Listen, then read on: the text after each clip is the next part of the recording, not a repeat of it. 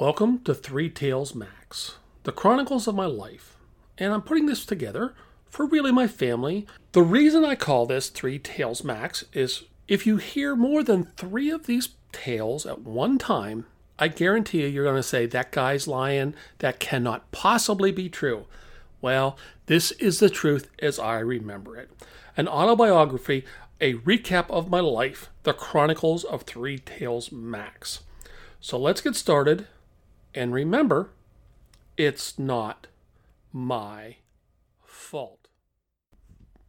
When I was a young man, and I mean young, like not even in school yet, young. I guess I'm not a man, I guess I'm still a boy, still a kid, right? I have a really fond memory of my father's vehicle. And, it's a crazy thing. He's had this thing, I don't know, he probably had it 10 years, 15 years, I don't know. But he's always had it. And right before I turned 16, he sold it. But it was a 1941 Willys Jeep.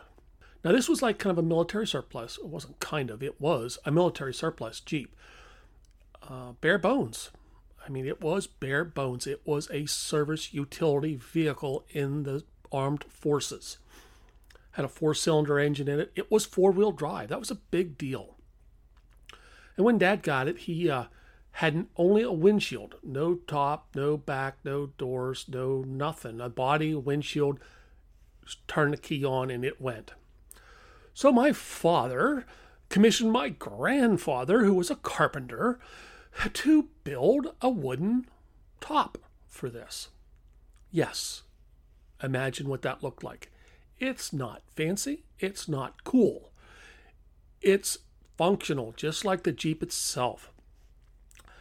It was plywood. It didn't have any doors or windows in it. It just had, I shouldn't say that. It didn't have any window glass in the doors. It had a hole there, and it had a board that would slide open so the window was open, or the window was closed and you couldn't see out. Don't ask me how my father had this vehicle inspected. I'll never know. But he'd go down the road, it's rattling and shaking and chunking, And anyways, I love this thing. I absolutely love this thing because there was never a vehicle like it on the road. I never rode in a vehicle like this. And I'm a couple years old, I'm 5, 8 years old. I'm thinking this is the best vehicle I've ever been in. I didn't even know it was a vehicle. I said a car. So I just loved to ride in it. And, imagine this. Oh, by the way, they painted the wooden top green. It didn't really match, but brush painted it with house paint. Right? You getting the picture? It's a unique vehicle to say the least. Okay, well, it's a cold, cold day, and for some reason, again, I wasn't in kindergarten. Of course, they didn't have kindergarten when I was that age. But I was less than 5 years old. I was only 4 years old, not going to school. It was a super, super cold day. Well, this Willys Jeep didn't have a heater in it. It was a utilitarian vehicle. It did not have a heater in it. But that didn't matter to me. Dad is told by my mother, go to the store, buy something. I don't know. He had to go somewhere and do something, and Mom told him to do it. All right, no big deal. I was like, Dad, can we take the Jeep? Can we take the Jeep? I want to go with you. Blah, blah, blah. I'm a little kid imagining screaming, hollering, kicking, jumping. Well, Dad's okay. He's like, let's get the Jeep, So he fires up the Jeep. It's cold. I'm all bundled up. But I have sneakers on. Today's world, the canvas Converse sneakers are really, really cool.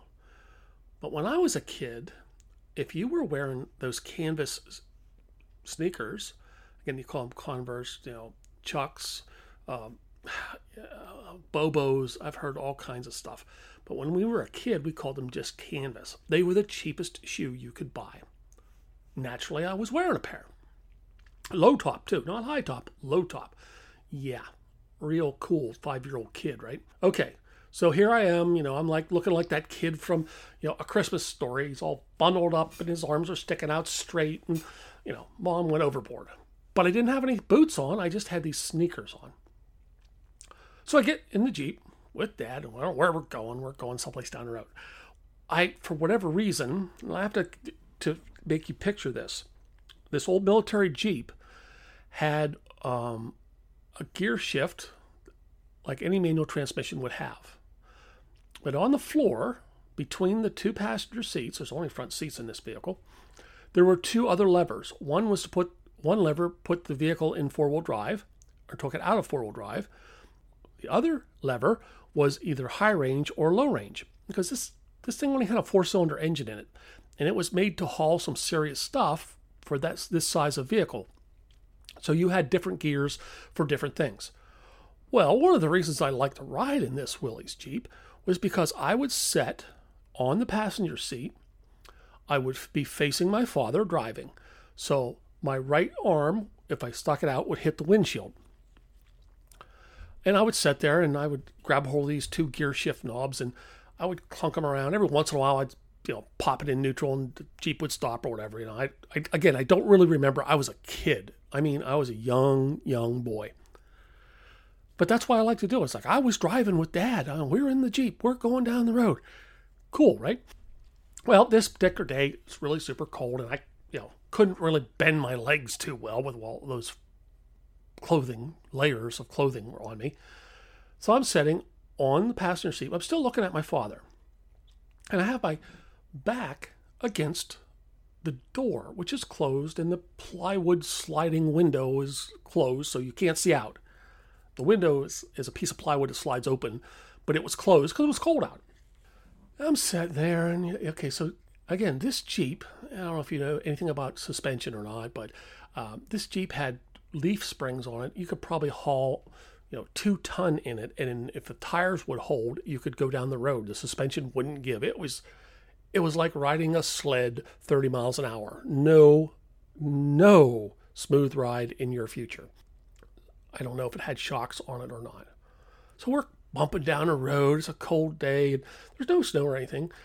The thing's rattling around, and it's I can remember I had something in my hands, and I remember the oddest thing about this Jeep, the door handles were like a little tiny square box and had a little tiny lever on it. You twist a lever, it would open. Like back in the day, these were the kind of latches that were on a cabinet in your home. The cheapest thing you can imagine. So that everything's flopping and rattling and we're all cold, This Jeep is manual steering, manual brakes, standard transmission. Again, bare bones utilitarian vehicle for the military. So Dad had taken his gloves off because it was kind of hard to steer this thing when you had gloves on. It was slippy, the steering wheel was slippy, and it was. If you've ever driven a manual steering vehicle, you have to be on your game. He did have a suicide knob on it. The thing about that, if you don't know what a suicide knob is, look it up. It's cool. So we're sitting there, and here I am. I'm looking at something in my hands. I remember this, right? All of a sudden, we hit a bump. The passenger side door opened. It just opened. Now, if you know what a suicide door is, doors open opposite of what you think. The handle would be closest to the front of the vehicle, and when you open it, it would hinge around and the door would come towards the back of the vehicle. Those are called suicide doors in today's world. Well, they're cool in today's world, but back then it was just a piece of plywood. It wasn't cool. So I'm sitting here, the door pops open. I'm looking at my dad, I'm looking at something in my hands. This is what I remember. This is my memory of it. I go out the door. I fall out of the vehicle. I remember seeing my dad's hand holding on to my canvas red sneaker. Now, it's a low top. I don't know who tied it. Hopefully somebody tied it. I don't know who it did. Surely, probably wasn't even me at the time. I tied it on, put a double knot. He had a hold of me, of the toe of this sneaker. He had his hands wrapped around my foot, with the toes at one side of his hand. And I knew, it was like, this is bad. This is bad. So Dad's still going down the road. I don't know. I don't know how fast, okay? Obviously, I was a kid. But it wasn't sitting still. Standard transmission, standard brakes, manual steering. These are things that in today's world are taken for granted. My father is holding on to my shoe, me hanging outside of the Jeep. if I were to twitch too hard, kick, scream, holler, whatever, Dad's probably going to lose his grip. Very cold day. His hands have to be cold. They have to be frozen. There's no heat in this Jeep. And he's got to be. I can only imagine that he is hanging on for dear life so he doesn't drop his only son at the time. My brother wasn't born yet.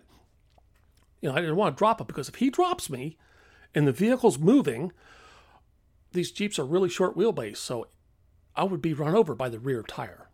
If you don't know what short wheelbase is, it's a really tiny vehicle. And if you fall down, more than likely, I would be run over by the tire. Probably kill me. All right. So, that's all I remember. I don't remember Dad saying, "Don't tell Mom," or how he actually got me back in the car. He did not drop me. I don't remember getting back in the car. I vaguely remember after he had got me back in the Jeep, he's like, "Are you okay, son? What's going on?" Like, that's about it. Really hazy memories of it. It was a traumatic time for my father, I guarantee you. But the reason I remember this now as an adult is, my father must have had some really fast reflexes to reach over and grab my foot, the toe of a canvas sneaker. How do you see that? How do you know what to get a hold of? Only one foot, by the way. He didn't have both feet, obviously. He's still driving the vehicle. He's trying to pull off. He's got to push in the clutch, leave his foot off the gas. He's got to steer this thing manually with the other hand. I don't know. I wish I knew. I wish my father was here today for me to ask him what and how he did that. How did he get me back into this Jeep?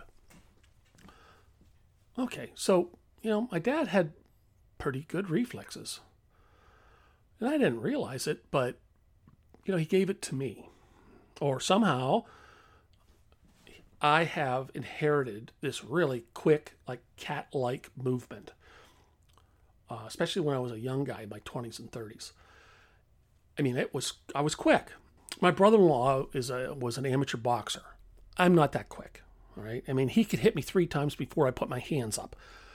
But for an average guy, well, let me show you here. Here's a story that will kind of demonstrate my reflexes. I was a young man, and we were having a holiday get together in my house. Okay, and at a particular time, this house was a huge house. It was a vaulted ceiling. It had a huge fireplace in it, a huge brick fireplace. It had a sunken living room, and when you stood in the living room, to the top of the ceiling was 26 feet. Big place. Okay, really big place. And the living room was adjacent to our dining room, whatever you want to call it, the place where we ate. But the place where we ate was elevated by 1 step off of the living room floor. So we have this big meal going on. Alice has worked her tail off. Oh, I don't know what the food was or whatever, but she really worked up a sweat because her family was there. Now, when Alice's family shows up, back then it was probably only 15 or 18 people. Today's world is 35 people. Okay, that comes from a really large family. And it's not all brothers and sisters. It's brothers and sisters' kids and brother and sisters' kids' girlfriends, or brother and kids' sisters, and it's just crazy. Okay, and, in this household of theirs, it's nothing but loud and crazy, and everybody's welcome. If you hear this crap going along the street, you come in, you have a meal with us. It doesn't matter if I don't know you. That's just the way this family operates. So if you can imagine this, they're all sitting around the table. We have a really big table, and the kids are in the living room playing. All right, I don't know what they're doing, and you probably wouldn't believe this, but I'm actually standing up, telling a story, right? The storyteller. Wow. So my back is to the kids. I don't know. There's a crop of them. I don't know how many. And, I'm telling this story, and I'm really into it, man. I'm going at it. And somehow I see this, rubber ball. Right? It wasn't a Nerf ball. It was a hard rubber ball, like coming down in front of my face. And it was headed for the table. Whatever I did, I just instinctively reached out and grabbed the ball. So from the time I saw it coming down from the top of my head, I'm standing, until it hits the table, I reached out and snatched it out of the air. Okay, that's some quick reflexes. But the really amazing thing was I never stopped telling the story. It never broke the action of me telling the story. Okay, so somehow I think I've inherited my father's cat-like reflexes. I'm not an athlete. I'm not a bodybuilder. I'm quick. All right, not anymore. I'm an old man now. All right, so the stage is set. I'm a young man. I don't have children, but our friends do. They have kids. They have one kid, excuse me. We go to their house and they have a little above ground pool, and it's daytime, it's hot, it's summertime, we're splashing around in the pool, whatever. It's, watching the kid bob. He had I'm not rude or anything, but he had a life jacket on, but you throw him in, you watch him bob like a bobber. It was fun. Just couldn't let him get upside down where his feet were above his head. I don't think he could have anyways, but it was fun, right? I didn't have kids. I didn't know how all this stuff was.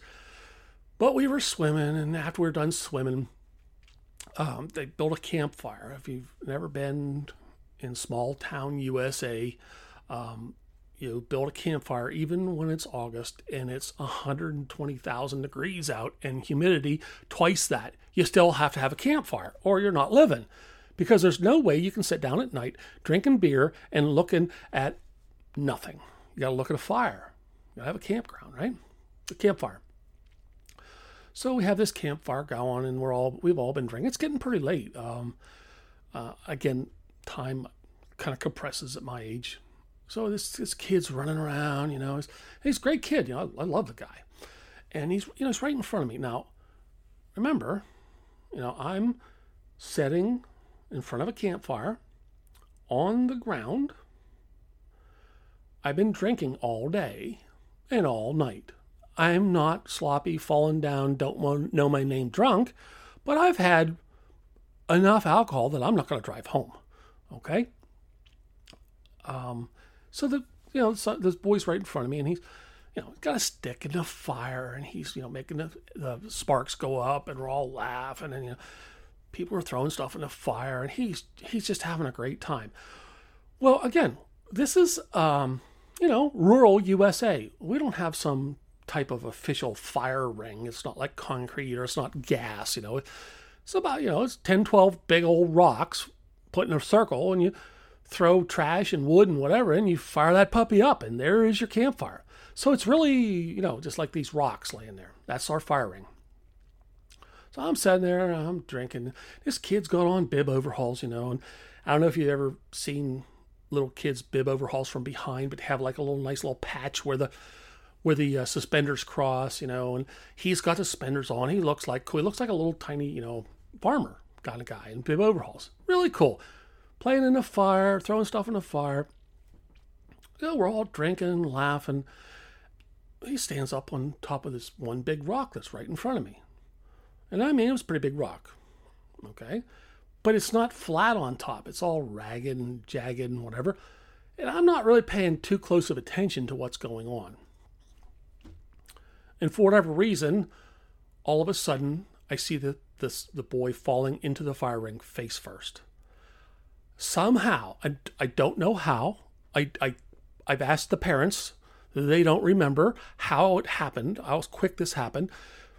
I reached out. I grabbed the kid by the straps, by his suspenders, right where the cross, where that little patch is.